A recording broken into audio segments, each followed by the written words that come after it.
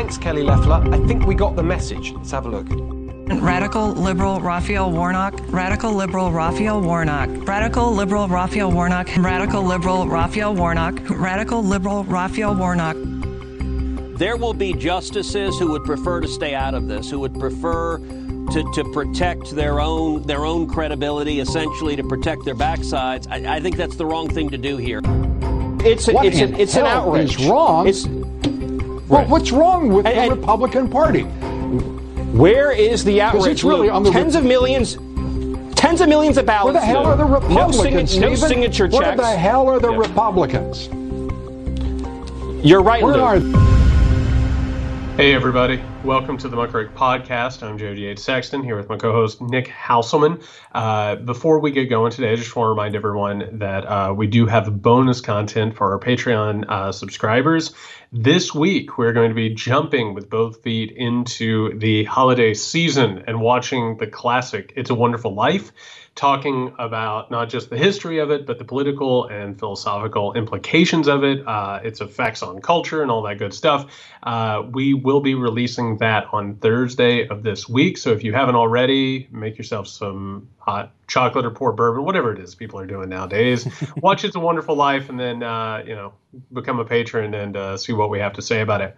In the meantime, though, we broadcasted on the last episode talking about how tiring and exhausting this moment is. And surprise, it's still exhausting and frustrating. But now we're looking at a situation where we have a looming special election. By the way, I'm recording this from the blue state of Georgia. Hey. The proud, isn't that something? We started out as a red and blue state podcast, and right now, I mean, just a liberal utopia we're living in. Am I right, Nick? Oh, just look right outside your door, Jared. Just see that liberal haven of the state of Georgia.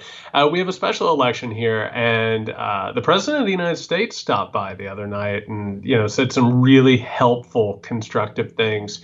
Meanwhile, the Republican Party has just fallen into it left and right, might very well lose the special election because of their special brand of idiot bullshit. On top of that, they have a couple of just really special candidates. Just we had our final debates. Loeffler showed up, probably shouldn't have, and David Perdue just decided not to show up in general. So it is it's pretty indicative of what this party is, the place where we are in our political moment, and just again aggravating on every single possible level.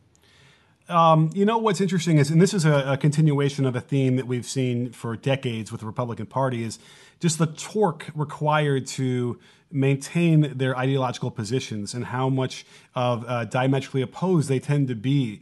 And I think what was exposed with Trump's visit is that it's hard to argue vehemently that this was a rigged election that couldn't possibly have gone off properly.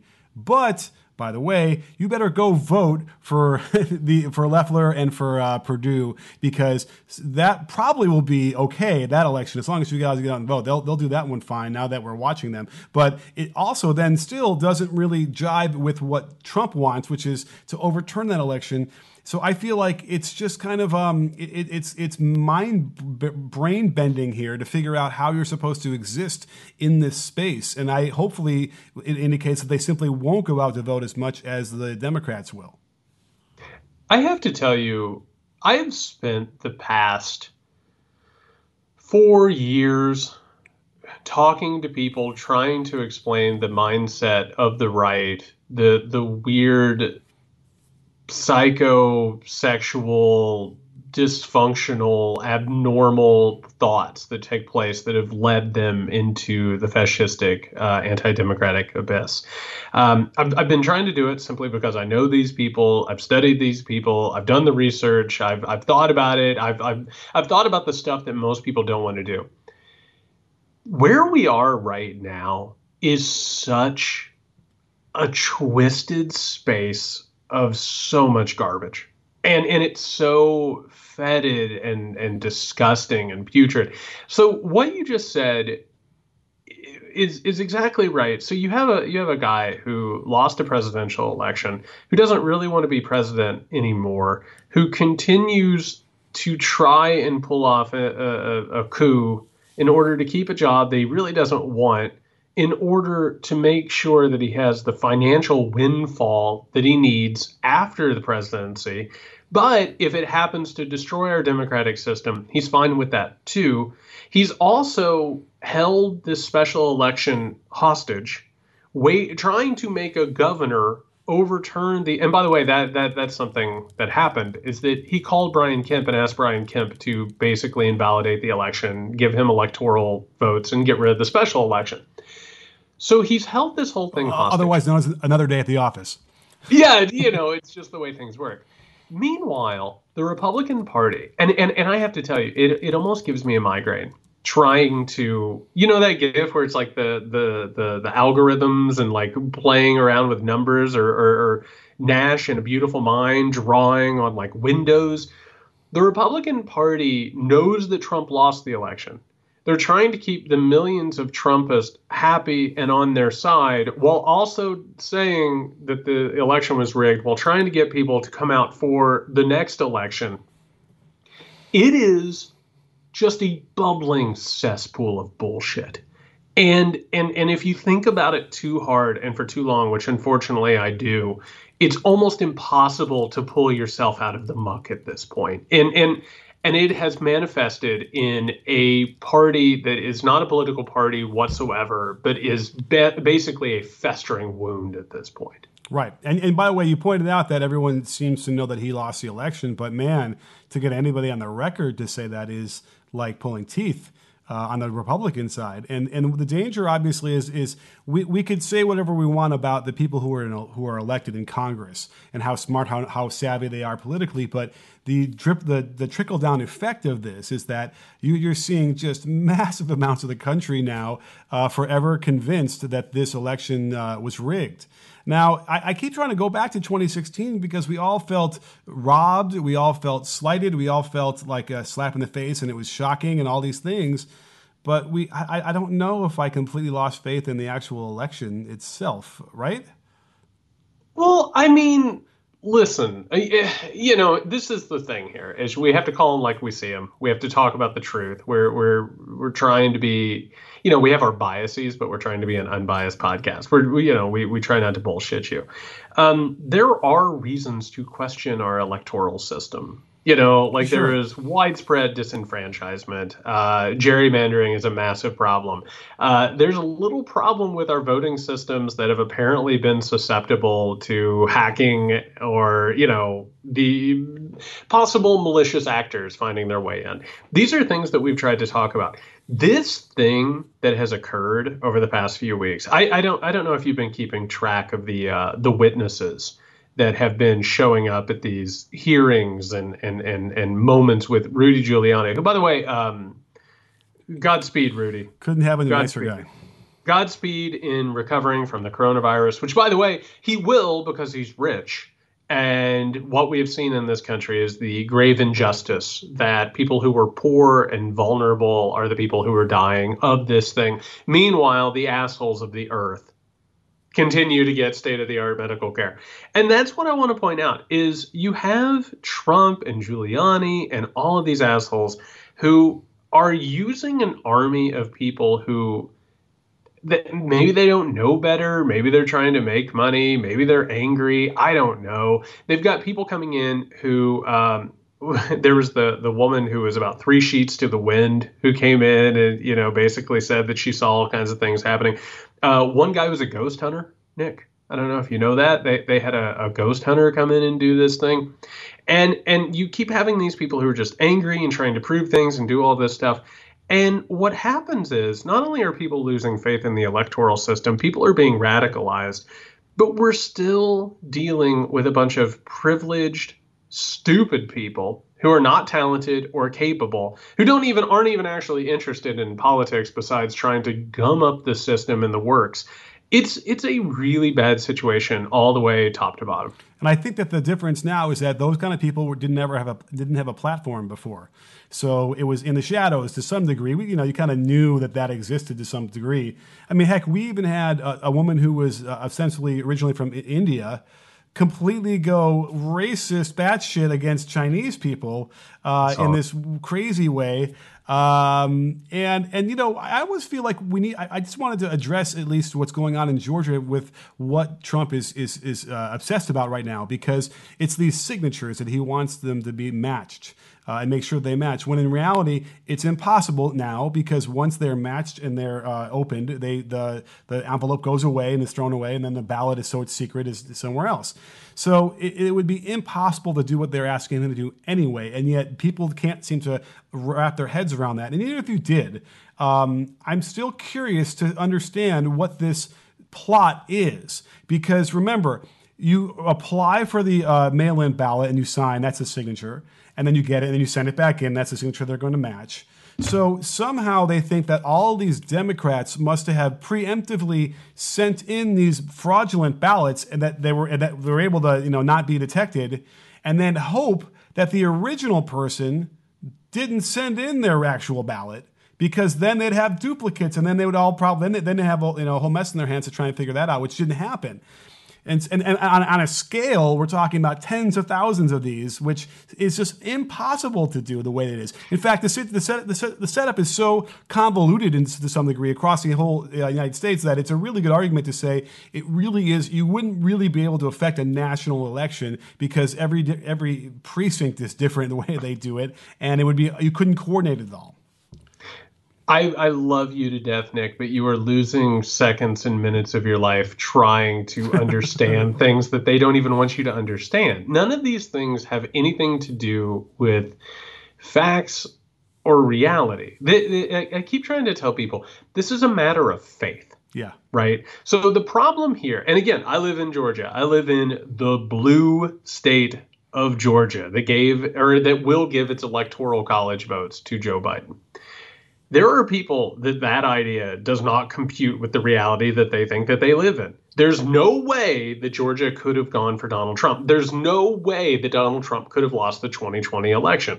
They've been told for years that they are the majority and that they have control of everything, and that they should win these things. And there's no way that they're going. Right now, they have talked themselves into believing that Donald Trump won 400 plus electoral college votes. That has nothing to do with facts or reality. It's about a faith. It's a religious faith, right? It's we were talking earlier before we even started recording. It's like, we play these games with reality and stuff. And like, if someone if something tragedy takes place, you can say it's for the best, or, it's part of a plan. And we do that in order to sort of like curve off the sharp edges of life, right? Mm-hmm. This is what these people are doing, is they are suddenly realizing that they are part of a really, really small minority of the country, and that the world is changing them, which, by the way, is why they're conservatives. They're reactionary. They don't want the world to change. They want to stand atop history and say, stop. Well, this whole thing is such madness with no basis in reality that it is what leads to radicalization. It is what leads to violence. It's going to be a bloody shirt that's going to be waved for decades. Mm-hmm. I mean, this is part of their reality now. It's part of the existence that they live, and that's not going to change one way or another. I hate to say that. There's not a magic word or a magic bullet or something that is going to make people stop believing in that. And that's one of the things, is we have to stop engaging with the bullshit, because there's nothing to do. You know what I mean? Like, you can't, there's not a headline to send them. There's not a publication that exists anymore that will win them over. We've seen Fox News told them Biden won. So what they do? They turn the channel, Nick. They turn the channel. I got to find a different channel. Yeah, and then and all of a sudden the OANN and Newsmax, they're exploding with their ratings, and that means they're going to get more advertising, they're going to get more money and more legitimacy. It is very frightening. I'm sure we all could, what you're describing is a situation where maybe we shouldn't engage the other side. There's no hope. They'll never be convinced. We'll never be convinced. And that's probably true. And I'm sure everyone can relate to having one of these discussions. I know on my end, when I've had that with people, and they start to, give up all these feelings. This is what it feels like it's happening, which then means it has to be happening. They get so upset in the midst of this, and I don't feel like I get upset in outwardly, at least. I'm listening to what he's saying, but I almost feel like the agita that comes out of that is when they hear this stuff out loud, And they're realizing how hard they're clinging to these things that don't make sense and are diametrically opposed to each other.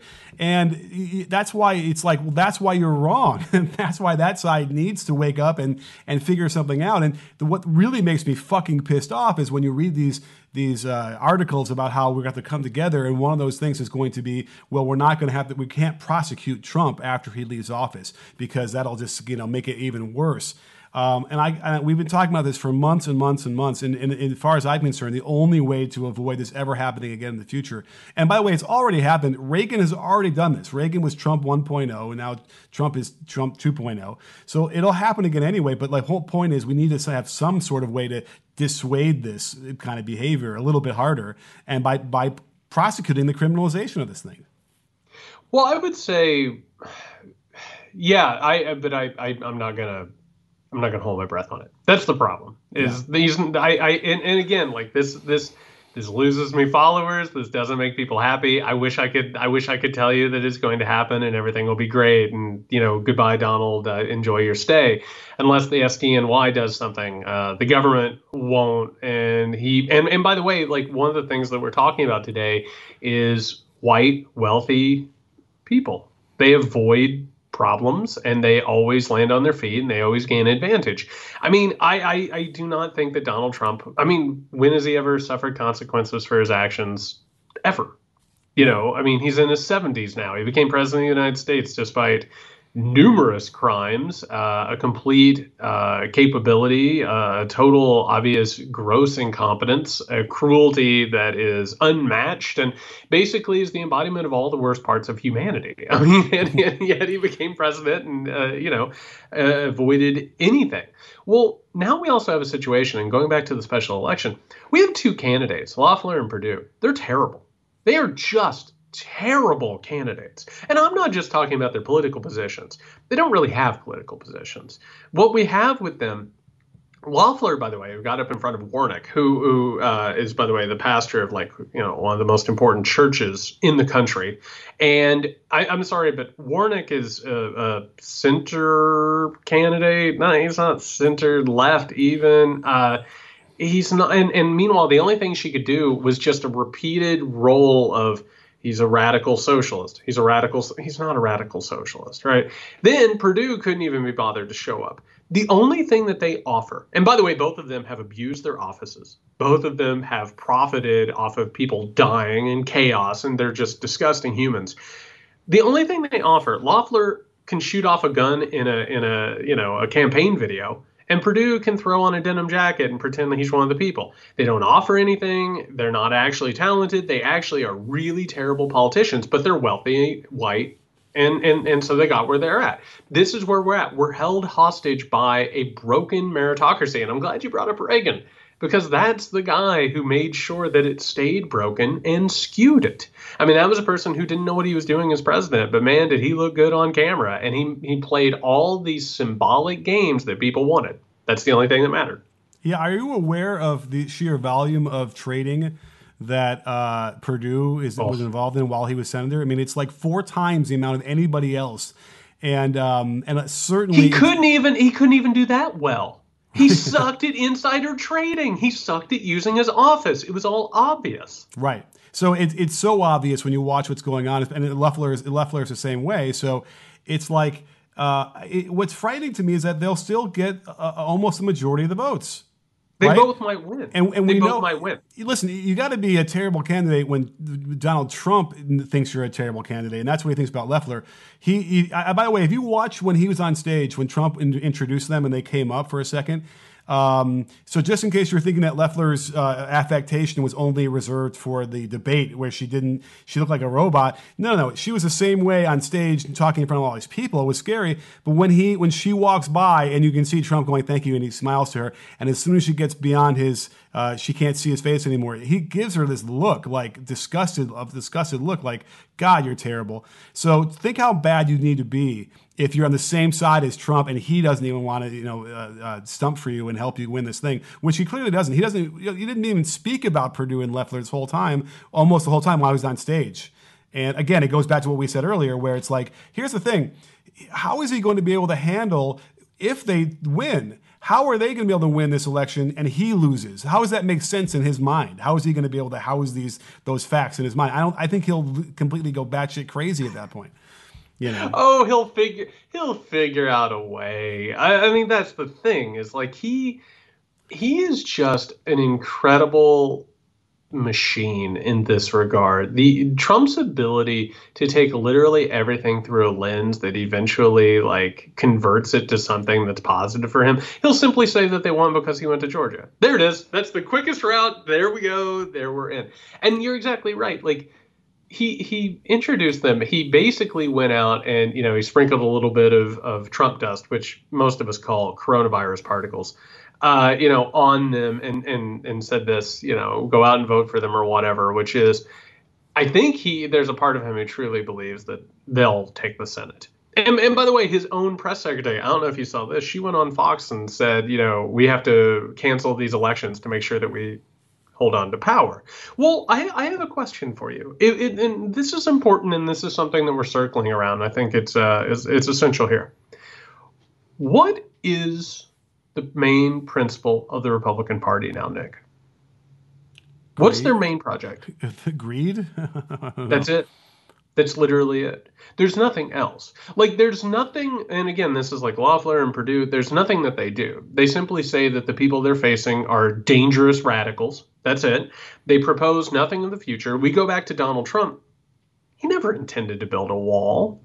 The wall was never real. It was something he said that could happen. It was an article of faith. It was something that the people who trusted in him believed maybe he would do, but they never really expected it, right? Mm-hmm. They wanted to vote for someone who believed in a wall. I mean, I was working this out the other day.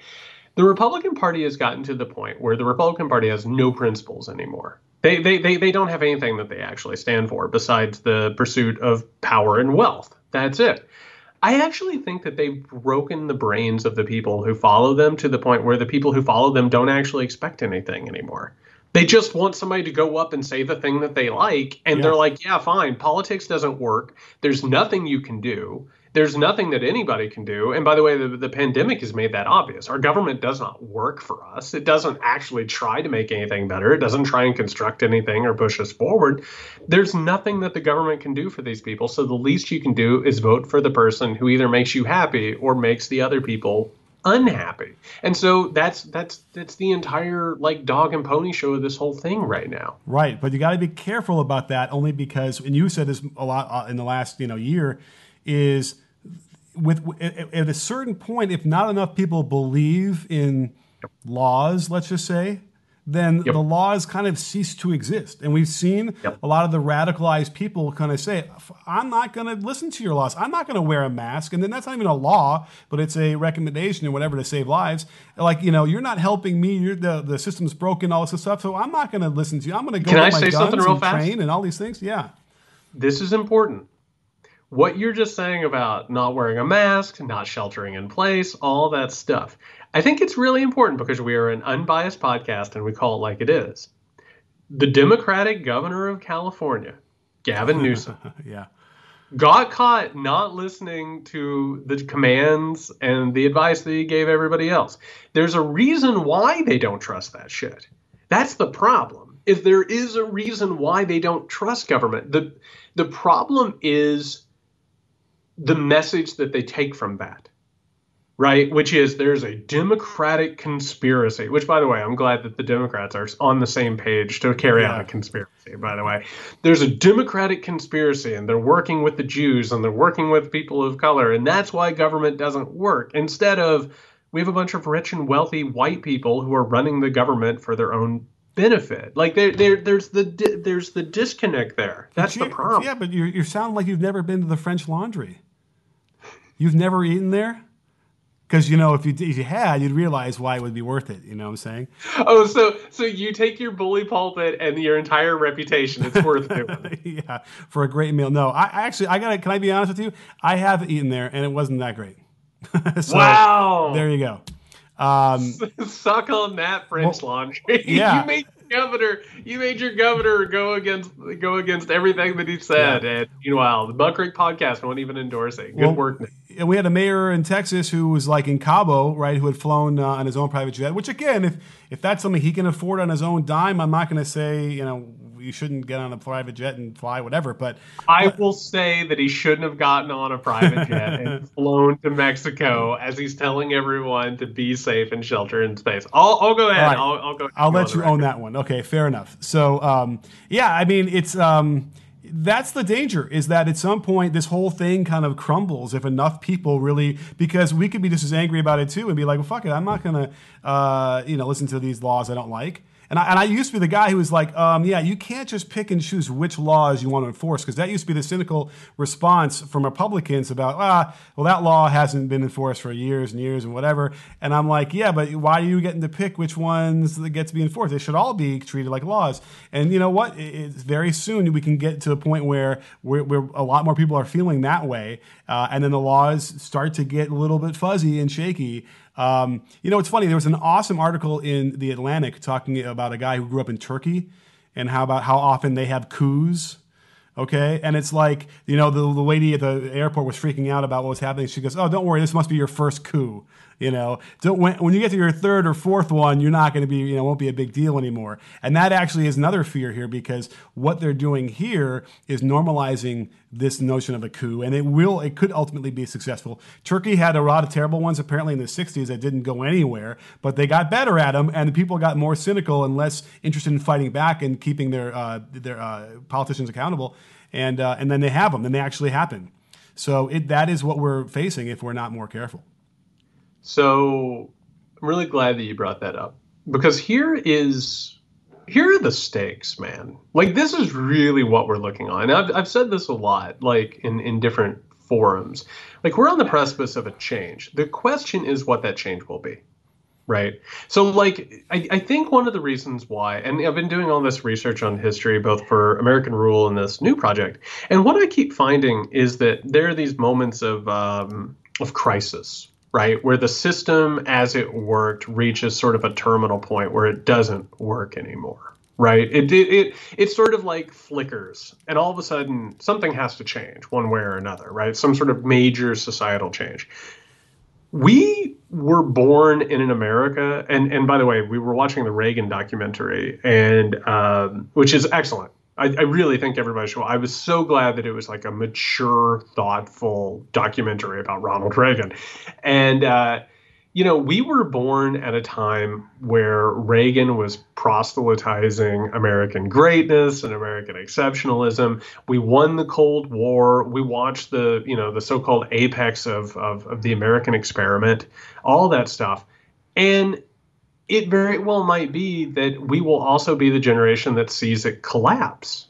Like, we could very well see, like, America turn into exactly what you said, a Turkish-like situation where, this is what happens. People don't accept that they lose an election. This could be the type of country where laws are just sort of laughed at. I mean, there are countries around the world where it's like, if you get arrested, you have a choice. You either go to jail or you pay a bribe, and so the wealthy always get what they need. It doesn't have to be that way. One of the things that we have to do is we have to reject the symbolic stuff. It's not enough to simply just have these victories where it's like, our guy won, suck on it. You know what I mean? Like, that doesn't do anything, and it doesn't build towards anything, and it doesn't create any sort of an environment that doesn't lead to those constant coups. Do you think that this is simply a overall government thing, or is it really just like singularly because we have someone at the head of the Senate in Mitch McConnell who is uniquely qualified to create this situation? And I wonder if how that happens, because he becomes such a focal point here of what's been happening. They can't even get a bill passed to help people, give them some money, which would benefit everybody politically. I'm not even talking about the $1,200 that maybe didn't help anybody back in the spring, but just politically, it would actually help everybody to be able to pass something and give them some money. Which, by the way, I saw a great tweet where they extrapolated out the $1,200 that they paid the 100 and some million people represented like less than 7% of the total money they spent for the bailout. And it blows your mind, because when you start thinking about what that represents and think about what they could have done with that, and the biggest thing, it's almost like a moment of clarity that people have, which we have been arguing for when it started, was just be able to pay people to stay at home and pay the businesses, the small businesses, to be closed for 2 months straight while we get rid of COVID. It would have been a real easy thing to be able to do that. We had plenty of money, and we don't have to be worried about debt anymore, right? Because we just simply keep adding debt. We keep printing money. There doesn't seem to be any problem with, oh my goodness, there's no problem with money being worth less because it's called inflation. Thank you. And it's just fascinating to me how we got to a point there where it's really one guy can end up fucking it up for everybody else, and it's a guy who's like probably on death's door as it is anyway. And these guys just simply aren't going to go away. They never die. Well, I think the American experiment, particularly where it's at right now, I think we were always going to get to a point like this.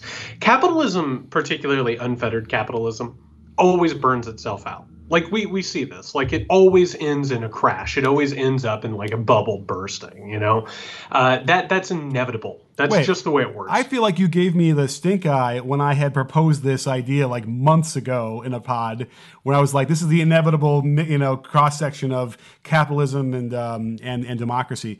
But now you're on board. No, I get on that. I never would have put the stink on that. No, let's do that. 5 hours, talk about it. Because I actually think, you know, and again, so much of this always goes back to Reagan, because that's sort of the start of the modern era, right? The modern project. And, you know, it's actually this crazy thing that happened with the Cold War, which was we didn't really get taught what capitalism actually was. We got taught, again, the faith of capitalism. It's perfect and good, you know, because it's the contrast to the USSR and communism, right? So obviously capitalism is good, and we have to just throw gas on the fire, right, and see what happens. Well, it always burns itself out, and it always reaches a point where it always has to grow. Well, eventually, like, it grows until it can't grow anymore. So what do? Something has to give. You either pay people less, work them harder, or you do all of that, plus you also take over the government and eliminate taxes and eliminate competition, and it just always has to go and go and go.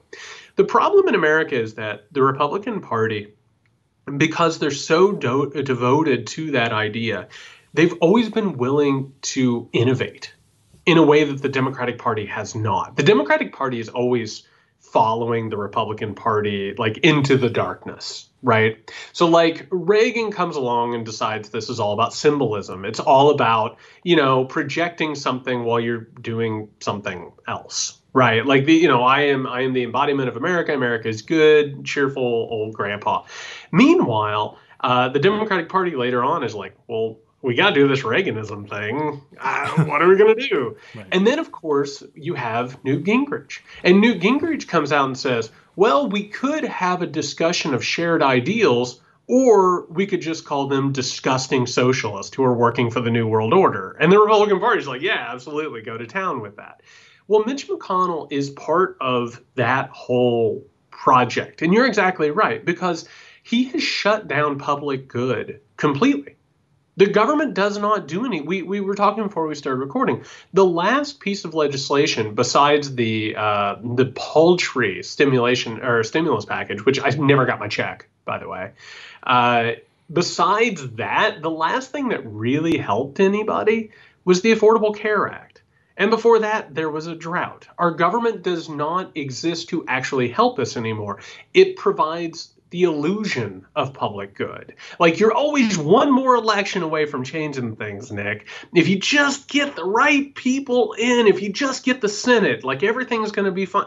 And it doesn't work that way. It's like a complete illusion that really has been completely dismantled based upon the corporate acceleration towards greed and growth. And so we live in a situation now where if this continues, by the way, it'll just burn itself out because it'll collapse. We're nearing an economic collapse as is, but we also have to bring back some kind of concreteness to politics, and we have to do it ourselves. It's not going to be about electing one person or voting for one person. We have to do it ourselves. Right.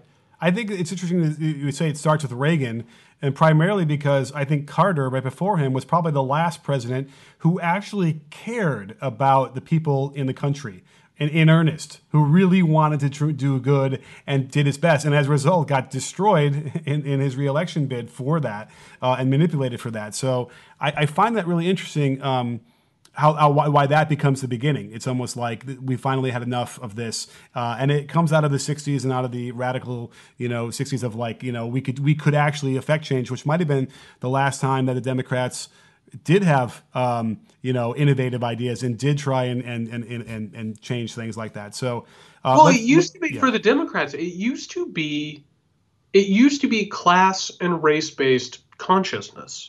Right? It was about, we need to build a coalition of the people who have been oppressed and mistreated, and we'll figure out politics then. We have to make this fairer. And in recent years, it's become, I'm sorry, but the Democratic Party has not built much in the way of winning. Do you know what I mean? They haven't built the infrastructure for it. Most of it is about symbolic victories. It's about being on the right side of arguments versus actually changing things. Well, let's not ignore TARP, which is another thing that they ended up, I guess, passing that happened out of the 2008 collapse. And by the way, the only way we got Affordable Care Act is because Obama ended up having 67 senators, whatever he had, 66 and plus one. That was the last time we'd ever seen a Senate that so skewed for one party.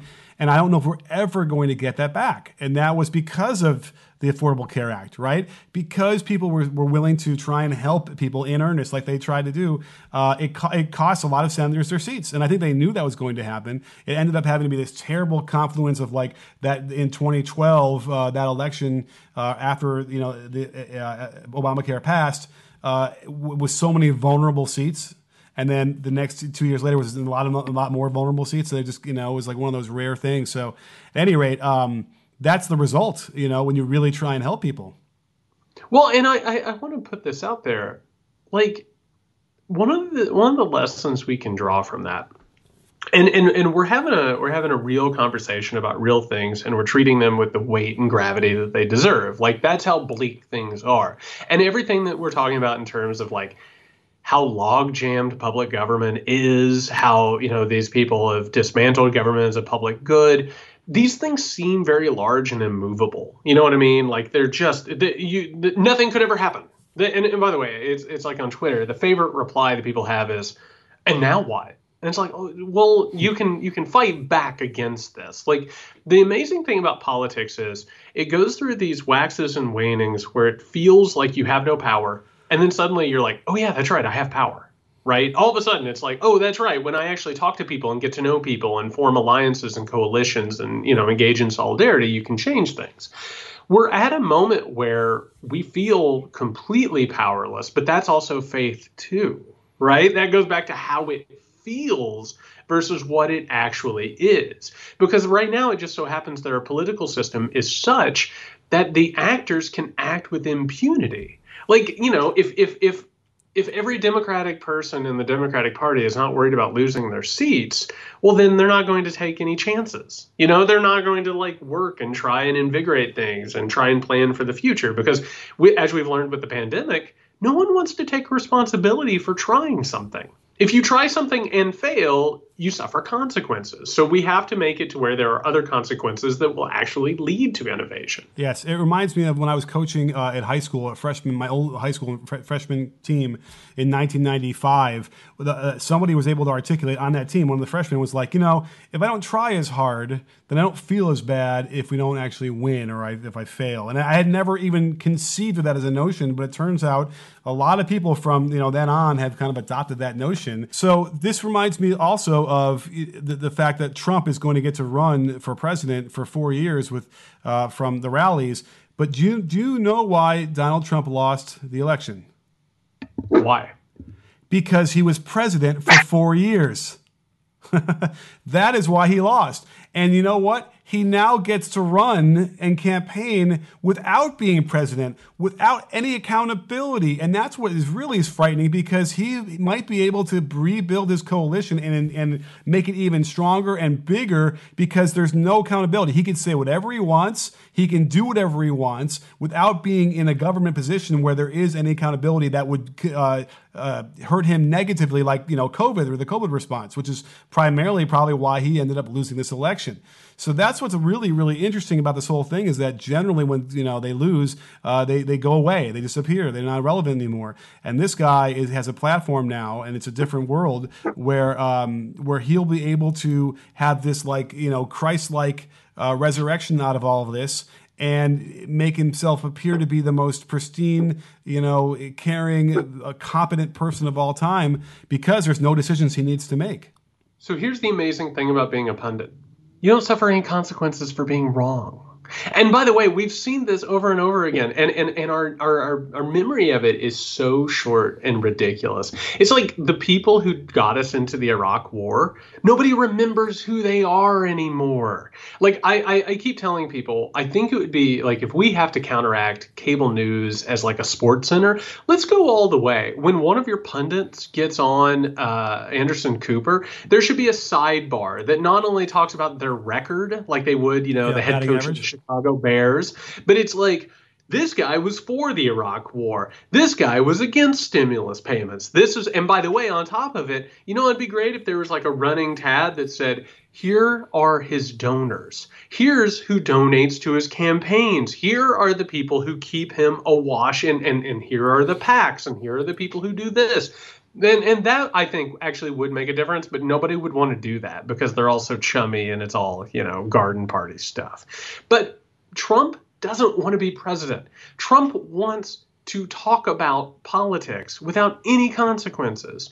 And that's how he governed. The whole point of this was he went in there, and it goes back to exactly what you were talking about in terms of like the feeling of it.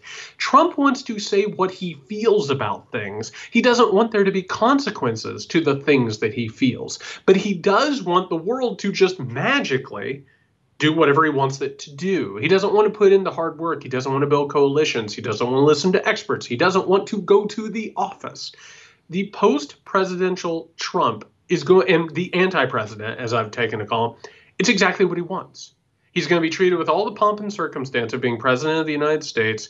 All of his opinions are going to be treated by gospel, by his cultist, and he's going to build a coalition of people who are going to believe that he is right about everything because there are no consequences. Time and time again, we see that's the whole point. He's not a serious person. It's more about the emotion of it and how he makes people feel. Yeah, and again, if it was even intentional or not, he just hit it at the right time. And was able to convince these people that that's what he was, and as a result, what you're saying is nothing gets done. I think this is the coalesce. Everything we've been saying is when you're built on something like that, then nothing will get done. You're going to have enough people who are going to be like, that's not the reality. You have other people saying, well, this is how I feel, and this is what feels like the reality. And when you have opposite sides like that, I don't see a path to like trying to get anything done on a consensus unless you somehow are able to convert a few people over. And that's what the wealthy and powerful want. They want government to be dismantled as a public good. They want it. They want to allow the illusion of it because, like a Twitter, where you get to post things and say how angry you are about something or take a stand or whatever. They want government to be the illusion of representation. They want government to be there to make people believe that they're free, while meanwhile they're being controlled and they're being, more or less betrayed by the people that they put into office. They want people to cheer when David Perdue puts on a jean jacket or Kelly Loeffler grabs a semi-automatic and is just like, nobody's going to take my gun. It's like, no one wants to take your damn gun. No one's going to take your damn gun. And it's all this passion play that has nothing to do with it. But I will say, it's important while we're talking about to say it can be different. It can be different, and it should be different. And it is a damn shame that it's not different. And we deserve better than this. We deserve a government that actually represents us and actually tries to make a better future. This one is not interested in. It's interested in pausing and not really helping in anything that's going on. All right, everybody. So that's going to do it for this episode. A reminder, we are going to do a special holiday episode, Watching It's a Wonderful Life. That will come out on Thursday. That will be for patrons. So go over to patreon.com/muckrakePodcast, where we will be talking about that this week. We'll be back with another episode. Hopefully, knock on wood, no emergency podcast.